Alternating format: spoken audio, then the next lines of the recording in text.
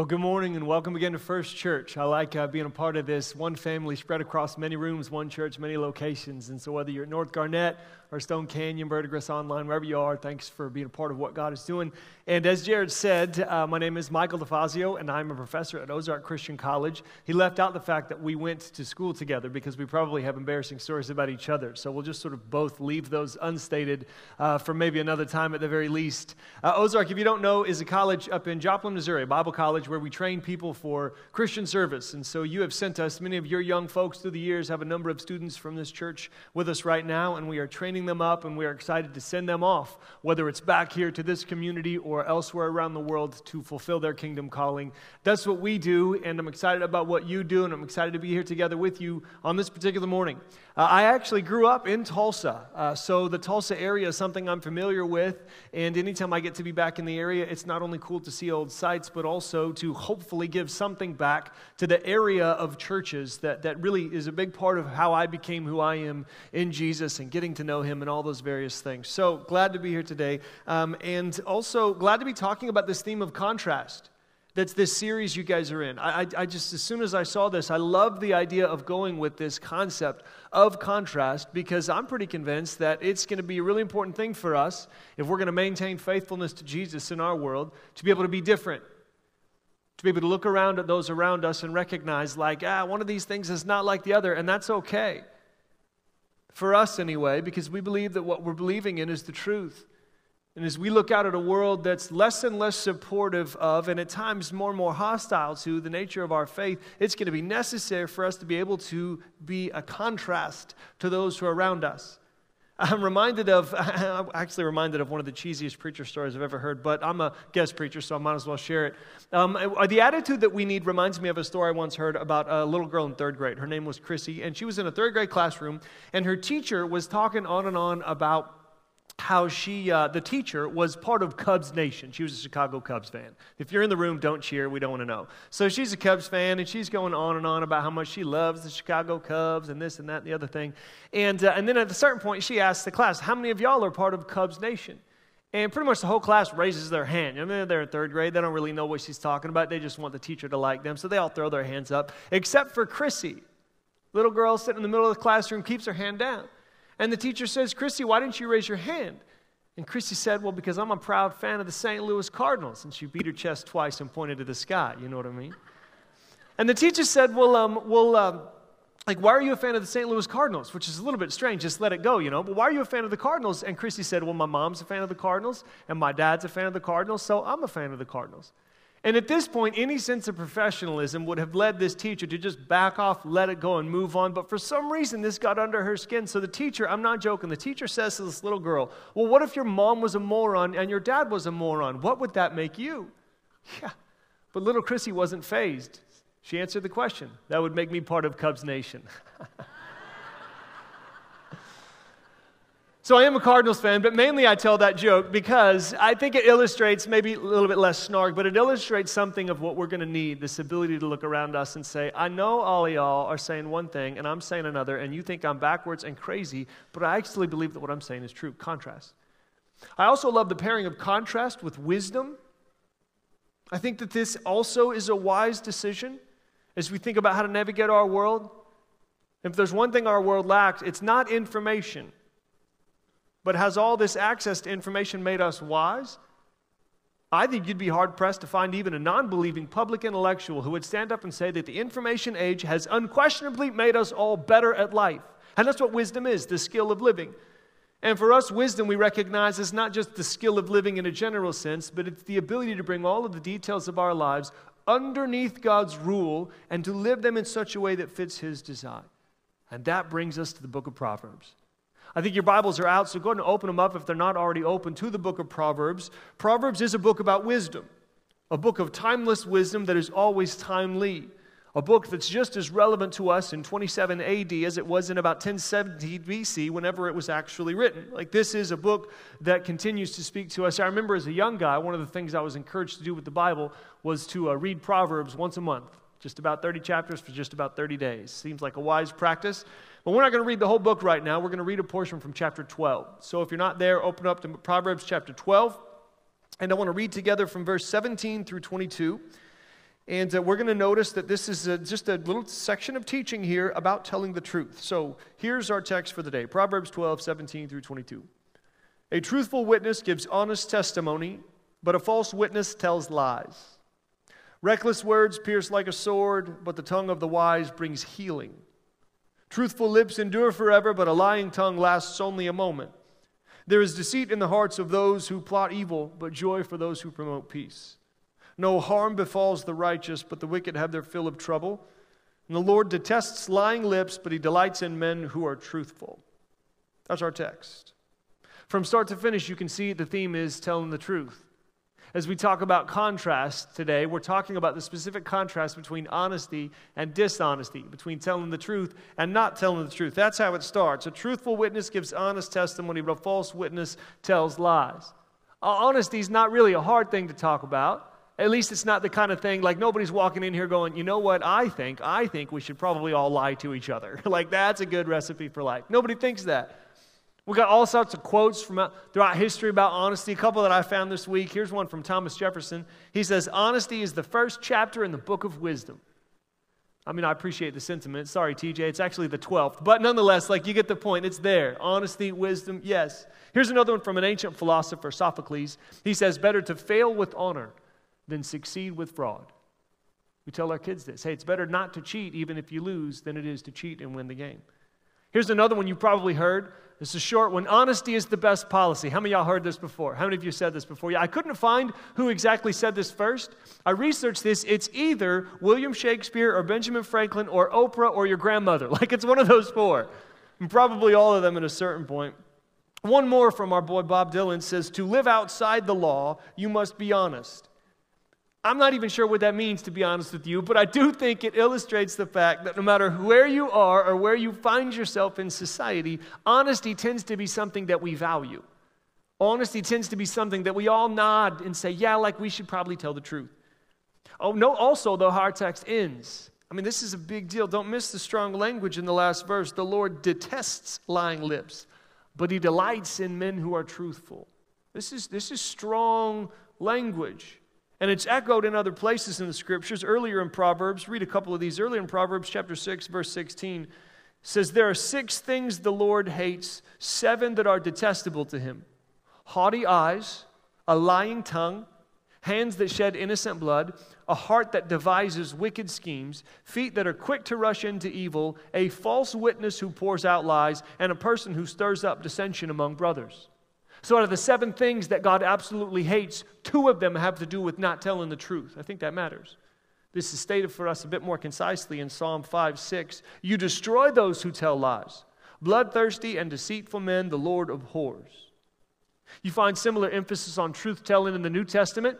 In the book of Ephesians chapter 4, here's some verses from the Apostle Paul instructing the church on how to live. He says, you were taught with regard to your former way of life to put off your old self, which has been corrupted by its deceitful desires, to be made new in the attitude of your minds, and to put on the new self, created to be like God in true righteousness and holiness. Then he goes to a specific teaching. Therefore, each of you must put off falsehood and speak truthfully to his neighbor, for we're all members of one body. And jumping to the very end, notice how the story ends, Revelation 21, verses 7 and 8. He who overcomes will inherit all this, talking about the glories of the world to come. And I will be his God, and he will be my son. But the cowardly, the unbelieving, the vile, the murderers, the sexually immoral, those who practice magic arts, the idolaters, and all liars, their place will be in the fiery lake of burning sulfur. This is the second death. Yeah, this is a big deal to God. This is no light matter to God. And so what we talk about when we talk about truth-telling should probably be talked about with a certain amount of reverence, given how God speaks of it in his word. The main idea today is really like almost embarrassingly simple. The main idea today is very simple, and it is just that God says life works best when we tell the truth. Like this is the one day when maybe you're talking to your kids or your grandkids later on saying, what'd you learn in church today? And your kids actually have a more complicated main idea than you did. You know what I'm saying? But that's what this text is saying. God says life works best when we tell the truth. So far as I can tell, Solomon's goal in writing this text in Proverbs, the main text we're looking at, Proverbs chapter 12, I think what Solomon wants us to do is he wants to push us to think about. Just stop and consider the benefits of an honest life, of telling the truth. The text is not particularly complex. It's not really all that complicated. We see 4 benefits in this text brought by honesty. Let me just walk through them with you. The first thing we see is that honesty brings healing. Honesty brings healing, putting things back together again as opposed to pulling them apart. Verse 18, chapter 12, verse 18, reckless words pierce like a sword, but the tongue of the wise brings healing. An honest life is a healing life. To tell the truth is to heal. To tell untruths is to destroy. We don't have to search hard for an example of this, not today. I'm not sure if you heard, but Hugh Hefner died just in the past couple of weeks. And if you don't know who that is, I mean, props to you, I suppose. But as the creator of Playboy, he did as much as any other individual to usher in the age of pornography. Enough said, perhaps, but it's been interesting to watch the media respond to this because there's been all sorts of statements out there about his legacy. He's been praised as a paragon of progress and an ally of feminism. And I'm reading this going, what? Are we talking about the same person? It's nothing baffling to see a person who is responsible for ushering in like bunches of pornography praised as someone who represents progress, praised as someone who somehow cares about women and wants to move them forward in our world. I mean, it's nothing short of baffling to see this kind of blindness. And of course, the real legacy of Hugh Hefner will be that he aided the destruction of women by selling some of the most deeply believed lies of the last 100 years. Lies like this one, that women are designed as objects for men to be exploited for sexual pleasure and financial gain. Lies like this one, that cheap sexual gratification can replace God's own gifted desire for mutual sexual intimacy. And maybe this is a bad example because it's unlikely any of you have the means or the interest of opening up a new mansion. I mean, maybe this is one of those times when it's really easy to point the finger at somebody out there. I don't know. I think it is a good example of this particular truth, but maybe we need to stay closer to home. Have you ever walked into a small group setting or maybe just even been part of a conversation where you could tell that somebody was pretending to be better than they really are? Somebody was putting on the mask. Somebody had their church face on and they were just sort of acting like everything was okay. Let me ask you, did this make you like more or less likely to open up about your own junk? About the stuff in your own life that probably needs to be exposed and dealt with? And there you have it. Healing could have happened. Actually, these places are designed for healing to happen. Our conversations and our gatherings are designed for places where we can come and open up about what's going on in our lives in such a way that the Holy Spirit puts us back together again. But when we wear the mask, when we're dishonest, we stop that process from taking place. Healing sometimes doesn't happen because people aren't willing to tell the truth. I think that's what you see in the Ephesians text that we read just a second ago. Paul is talking to people like you and I about how to be followers of Jesus, how to be communities of faith. And he lays out this basic pattern of put off the old and put on the new, get rid of the old life, get the new. And the first test case he goes to, first example of what this looks like in practice, tell them the truth. Honesty instead of dishonesty. So do you want a life that builds up community and brings healing power in every direction? Tell the truth. Second thing we see honesty brings in this text is stability. Honesty, first of all, brings healing. Next thing we see is that honesty brings stability. Let me read verse 19 again. He says, truthful lips endure forever, but a lying tongue lasts only a moment. Truthful lips endure, everybody say forever. Everybody say forever. Forever. Stability. But a lying tongue lasts only a moment. An honest life is a stable life. Now, the easiest way to see this, the easiest way to see how obvious it is that honesty is necessary for stability is to think about raising a child. It would be difficult to think about the amount of true things we say to children. You know what I'm saying? Like, if you touch that, it will burn your hand. If you talk that way to people, like, no one will want to be your friend, you know? If you jump off of that ledge, then you will hurt yourself. We tell our kids the truth. We do it all the time. I remember not too long ago, actually it was a couple years ago now, my daughter, when she was younger, she was in children's church, and she used to love, she still does, loves to wear these cute little dresses, you know, so she's got this dress on, and she's in kids' church. She's probably 3-4 years old at the time, and she's walking around in this one of the helpers, a college student, one of the helpers said to her, Claire, that's such a pretty dress. And Claire, you know, she's very shy. She said, yes, but she knew it was, so she said, yes, it is. And then she said, but we shouldn't talk about our pretty dresses, and puts her head down. Because some people don't have pretty dresses like you.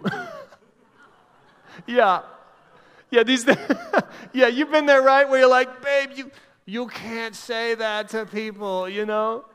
Here's my son, though. For him, it's not so much making fun of other people's clothing. Carson, remember one day, wasn't actually too long ago, I picked my boy up. My daughter's name is Claire. My son's name is Carson. Pick him up from church, and he's like, I said, buddy, how'd church go? He says, it was good. We learned about Jesus. I didn't punch any of my friends. That's good, buddy. You know what I mean? Like, well done, man. Like, we are making progress in life. This is a good thing. But we tell our kids the truth because we recognize that if we told them the opposite, we wouldn't just be bad parents in a general sense. We would be setting them up for an unstable life. Sure, you can touch the red fiery burner. It's going to be fine. Yeah, you can say whatever you want to people. Hey, here's a great thing to do with your friends. Punch them in the face. Like, we don't tell them that because we recognize that as a person's view of the world is being formed, it's really pretty important that we tell them the truth. That we lay it out for them, even some uncomfortable truths. We tell them these things because this is the only recipe for stability. If you've ever lied, you probably get this. I don't know if it was C.S. Lewis or Mark Twain who said, if you tell the truth, you don't have to remember anything. Kind of a strange statement, but you understand what he's saying. Saying if you lie, if you tell the truth, and the next time it comes up, you tell the truth and you're fine. If you lie, you got to remember the way you lied so that later on you can lie again to keep that cover up going. And then you have to lie again, like in a way that is consistent with your previous lies, just to make sure that nobody finds you out. It's exhausting. This is what we call spinning a web of lies. And there's a reason why we talk in these ways, because we recognize that it's not only exhausting, it's unstable.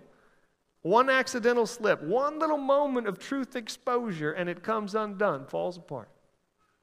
But I want you to notice something about this stability point. In this text, Solomon isn't only talking about stability right now. I think he's also talking about stability forever, stability into eternity. He says the one who tells the truth endures forever. That's that key word there. And the text that we read from Revelation agrees. You look at this scene at the very last days when all of those who believe in Jesus receive these great rewards, and then there's a group of folks who are on the outside, and the last one on the list, and you put it last on the list to emphasize it, is all the liars. Why, when it comes to the last dividing line, are liars on the outside? Why bring up this particular point? Is it the case that now God finally demands that we earn our way into heaven, at the very least by telling the truth? No, not at all. Because it's more because habitual lying reveals a dark heart that doesn't actually trust in God. And we're going to come back to trust a little bit later. For now, the question is, do you want to be stable? Do you want a life where you feel like your soul is standing on solid ground both now and into the future? Do you want a life that endures forever? Tell the truth. Two more in here, and I'm going to go through them fairly quickly because, again, this text is pretty clear and also there's some overlap. Third thing I think we see is that honesty brings happiness. Next verse is verse 20. There is deceit in the hearts of those who plot evil, but joy for those who promote peace. An honest life is a happy life. Now, I don't know how y'all do it here, but I know that growing up in the church, like you didn't necessarily hear happiness a lot. It seems like Christians were hesitant to talk about happiness, and I understand why. Because the word happy kind of tends to mean, or at least we take it to mean, I feel good because of what's happening. It's the circumstances are making me happy. And then we believe in joy, which is deeper. And absolutely, like touche, I get it. I'm grateful for this lesson that I learned. I think that this is important that we think about such things. But I also notice that both the Old Testament and the New Testament use words in their language for happiness. And they present this as a benefit that will come to us from living the kind of life that God has made available to us in Christ. Now, it's not a shallow happiness. It's not a happiness where I just feel happy all the time. It's not a happiness where I get everything that I want. It's not a happiness where everything that I could ever ask for is absolutely going to be right in front of my face and no hard things are ever going to happen to me. That's not what it's talking about. But it does mean it is claiming and it is saying, and this text does, I think, present the fact that in the long run, the most reliable path to happiness is lining up our lives in ways that are consistent with what God has revealed to be true about himself. And in this case, that means telling the truth. An honest life is a happy life. Fourth thing we see is that honesty brings security. Here's the last one. Honesty brings security. Verse 21. No harm befalls the righteous, but the wicked have their fill of trouble. So you've got this righteous-wicked contrast in here, and it's pointing to the honest-dishonest contrast in the text as a whole. No harm befalls the righteous, but the wicked have their fill of trouble. The righteous can be secure because bad things, generally speaking, aren't going to happen to them as much. An honest life is a secure life. Again, this is not saying that nothing ever bad is going to take place, but in the long run, you are secure now and forevermore. And again, this is easy. You ever walk into a room full of people that you know you're lying to? You don't exactly feel safe in that situation. You don't exactly feel secure. You aren't exactly at peace and rest because you know you got to keep this going. So the question again that this text presents to us today and every day is fairly simple. Do you want to be a person who brings healing rather than destruction, whose life is stable and who walks happily with a strong sense of being secure? Wonderful. Tell the truth. Which is all fine and good, but it's the kind of thing you hear in a sermon and then you say, nice message, preacher, on the way out the door, and you just sort of go on. Okay, fine. But the question is, and when we don't ask this question, I do believe that we kind of been wasting our time. Will you be a person who tells the truth? Few people admit to being liars. We all know that there are liars in the world, but when we think of them, we think of the big ones. We think of politicians like Nixon and whichever other presidents you don't like, We think of, public crooks like Bernie Madoff, or we think about athletes like Ryan Lochte or Alex Rodriguez, like whoever it is, and I'll spare you all the bad lawyer jokes that you can find on the internet if you look them up. Like there's all sorts of other liars out there, but liar, like you can't be talking about me. I'm not a liar. I heard one time about this rancher who asked his veterinarian, he called his vet and he said, I got a little bit of a problem. I got a horse who walks normally sometimes and limps sometimes. What should I do? And the vet was like, oh, that's simple. Next time he's walking normal, sell him. And we hear this and we think, okay, yeah, that's cute, that's fun. I would never do that, I mean, somebody would probably do that, but I would never do that. No, I'm not a liar. And maybe you're right. Like, I don't think I'm probably sitting in front of a room of a bunch of liars, but at the end of the day, like, someone lies. We know this is true. Virtually all of the research and surveys, and I looked at a bunch of different things from things like Psychology Today and National Geographic, and I tried to get a wide expanse. Generally speaking, what the surveys discover is that about 40% of people admit to lying once a day. And that's assuming, of course, that all the others are telling the truth. So like 40%, probably about half of us would probably lie once a day. And one of the leading researchers on deceit and honesty and dishonesty is a man named Dan Ariely. He teaches at Duke University, and he wrote a book called The Honest Truth About Dishonesty, with the subtitle, How We Lie to Everyone, Especially Ourselves. And he presents all sort of interesting findings in the book, and they did various tests and experiments. And one of the things they did was they ran this experiment where they would bring in volunteers to do like a math quiz with 20 questions. And it was a time thing. It was like 5 minutes. So in 5 minutes, how many of these math equations could you solve? And they said, we're going to give you, and they did give them a certain amount of money for however many they got right.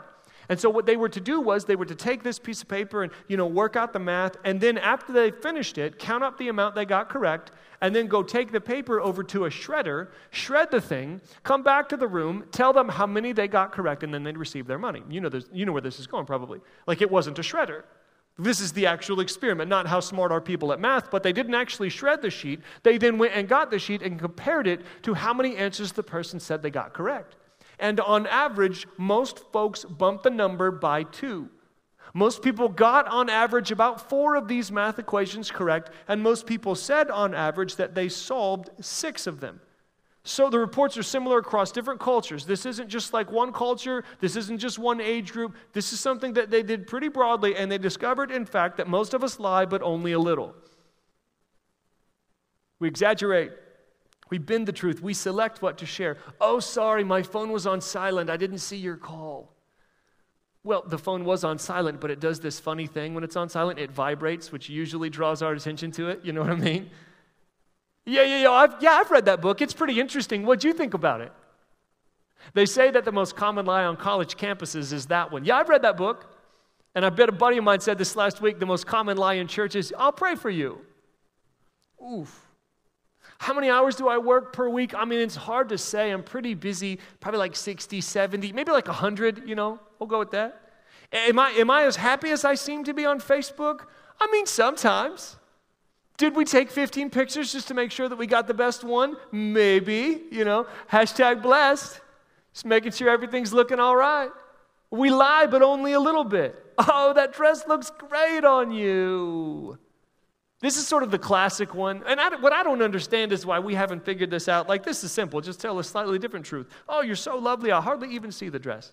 Will this work? No, it will not. But you can give it a shot, you know. And let's admit, too, I was talking to somebody on the way in. Let's admit that this is a complicated question. Like that, being a truth teller doesn't mean that you just say whatever you're thinking all the time, no matter what. That's called immaturity. That's not truth telling. And some issues really are complex. You think about even in Scripture the fact that there are times when people didn't tell the truth, and it seems to be something that God honored. Rahab lied about the spies. The Hebrew midwives lied about the babies. And so we recognize that there are some cases where these things are complex, but let's not use the very real presence of complex situations to hide the fact that most of the time it's actually not that complex. Most of the time it's pretty simple. Do I have any sin to confess? I mean, no, not that I can think of. Bury, deny, I'm never talking about that. What's interesting, though, is Ariely, for his part, finds more fascinating not so much why we lie, but why we don't lie more. See, they ran this experiment, and then after a while, they started to bump up the amount of money that they would give. They actually rewarded more money for correct answers, but what they discovered was that even when they offered more money, people didn't actually lie any more than before. They still lied an average of about 2 more than what they got right. Why? And his theory, and it seems to make sense to me, his theory is that we want to get the rewards of lying, but we also want to feel like we're people who tell the truth. I mean, otherwise, why not just lie on all of them? Oh, I've got standards. Do you? So we pretend, and then we pretend that we don't pretend. We lie in little ways, and then we tell ourselves that we don't lie, or that our lives are justified, or that it's just not that big of a deal, or at the very least, we leave it unconfessed. I hear lots of confessions in my line of work. I talk to a lot of people who need to tell me about their sins so that they could get some help. Whether in the church or at the college or just informally, I hear a lot of different confessions, and I've heard a lot through the years. Only one time I have had a person come to me and say, I have a problem with lying. One time. I had a really interesting experience this last summer at YouthQuake with the students from this church and a couple others. And man, YouthQuake, keep sending your kids, keep supporting them going, because it's a really rich experience, and we see life change happening there. It's such a great opportunity to be part of this. I'd heard about it for years and got to go, and it was great. And there was this one night, it was one of the more powerful nights of the Spirit movement that I've been a part of, and it was a night when the Spirit was convicting of sin, and it was just really cool. But we were talking actually about Ephesians 4. And basically, we were talking through this text where the Apostle Paul, the one we read earlier, lays out how to grow. And I kind of wanted to devote about like a whole last third of the sermon, a whole last third of the message, just to going through and reading the different sins that Paul talks about. And I didn't know if this was going to work, but I told the students and the adults in the room too, I said, as we go through these issues, if this is something that you struggle with, if this is a sin that you sometimes commit and you need to get help with, I'm just going to ask you to go ahead right where you are, just stand up. I knew it was risky because I'm asking people to expose themselves in front of everyone, and that's a little bit scary to do for anyone. And I also was looking at the list, and I'm thinking, man, the first one Paul mentions is lying. And I felt like maybe I should just switch the order around so I can throw one out that I know that we can get some struggles on. You throw sexual immorality out there with a bunch of high school boys, like you're getting a lot of guys standing up, you know what I mean? Like that's just what's going to happen. Sorry if that's, hurtful, but it's true. So I'm thinking, no, I'm going to trust the text. I'm going to go with what this says. I'm just going to, even if no one stands up for lying, even if just 1 or 2 people stand up, I'm just going to trust that as we keep going, more people are going to be convicted by the Spirit. And we got to the point in the message, and it was time to start listening to these things out. And I said, if anybody has a problem lying, would you please stand up? And I'm not kidding, 99, if not 100% of the people in that room stood up. My first thought was, note to self, do not trust these people. My second thought was, I think we have a problem that we're not talking about. I think we have a problem that we're not talking about. Because it doesn't feel like as big of a problem as some of those that we are talking about. I think maybe in church when we talk about honesty, there's an elephant in the room. And it's the collective stomach turning that happens when the Spirit tries to break through our justifications and our defenses to remind us that we are not immune from the call not to lie. We say things that aren't true. We don't say things that are true that we should say. And it's really kind of concerning, heartbreaking when you consider what we just learned. That honesty brings healing, stability, happiness, and security. Which means dishonesty brings chaos, pain, sadness, and fear. I don't want those things in my life, and I don't want that to be what I bring to others either. Like, who wants on their tombstone written, "Here lies a man who ruined our lives because he refused to tell the truth"? Nobody wants that. And our lying is not only concerning but tragic. Like, why do we lie? Well, it's not complicated. Somebody once said, we lie if honesty won't work. And others have built this out a bit. We lie, generally speaking, to protect or promote ourselves. We lie to move ourselves further. Image management. Got to make sure you look at me a certain way. Got to make sure I look a certain way to you. Got to make sure I keep up appearances. I got to protect myself. And if I tell the truth, I won't be protected. Got to look better, succeed more, avoid hardship. I don't think we're on shaky ground. I don't think we're going too far in saying that we lie because the truth might cause pain, or it might upset the status quo, or we lie to keep ourselves safe, or because we think it's the most reliable path to get what we need. In other words, we tell lies, mostly little tiny white ones, because we think that lying is the most reliable path to healing, stability, security, and happiness. And that's what you call ironic. It does strike me as wise to get a little bit specific with each other. I've really tried not to pry too much because you don't know me personally.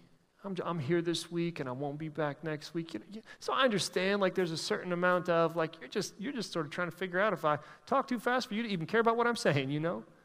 And I've tried not to pry too much, and I've tried to leave room for the Holy Spirit to work, but I do think it's beneficial to just pause and think about this for a second.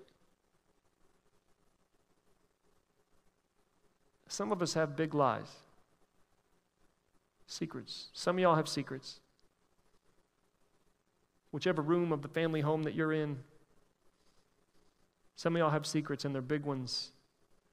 You've been pushing them down. I'm not going to say anything else because if this is you, you know. Others of us have, if we were brutally honest with ourselves, we have a pattern of lying that we've never actually talked about or confronted head on. It's strange how in some ways it's more socially acceptable to say, I have a drinking problem than I have a lying problem. I don't know that it's any less destructive, just less obviously so. And in the same way, it's not getting any better without help.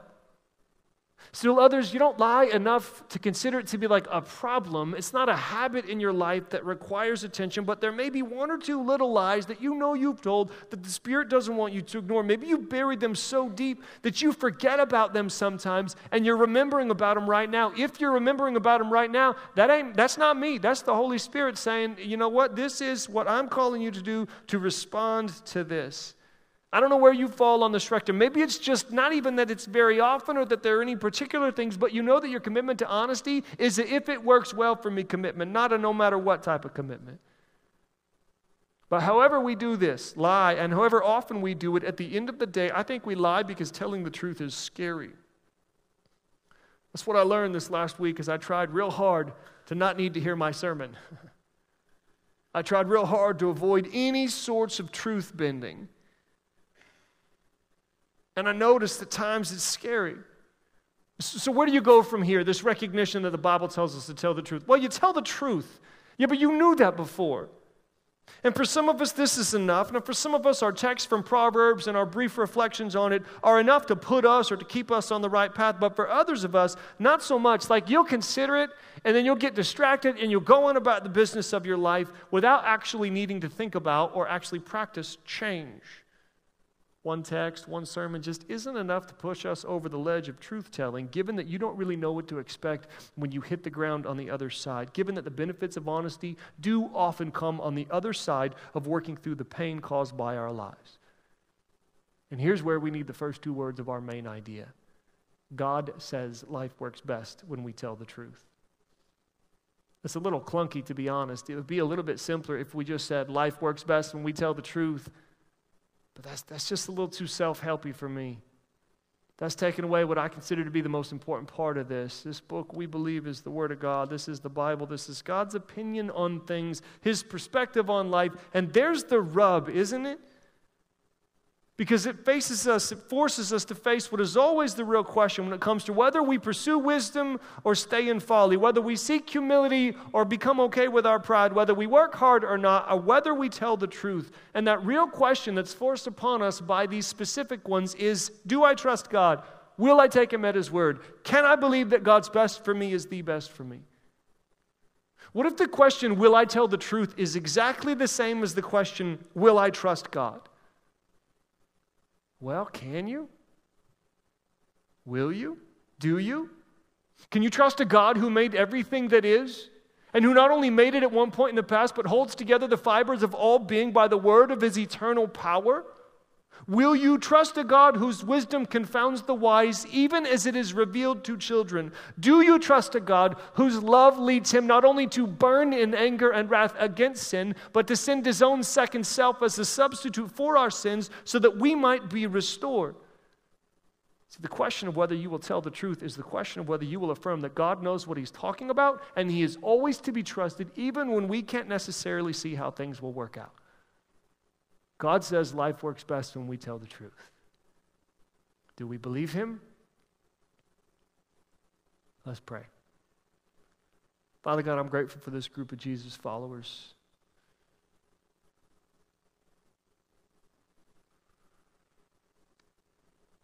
We are in different places. We are one family. We sit under one book. Or really, we sit under one Lord. We sit under you, Jesus, and you speak to us through this book. So thanks, I guess, for something of a very specific call to trust you. As we move on from this portion of our worship, I think I want to make two requests, Jesus. I want to ask you to reveal to us through your Spirit the different parts of our lives that need some attention. And I want to ask you to reveal to us the depth of the love and power of the Father that enables us to look at these things and say, I'm not going to just ignore it this time. I'm going to do what I need to do. So bless us in these ways, we ask. In Jesus' name, amen.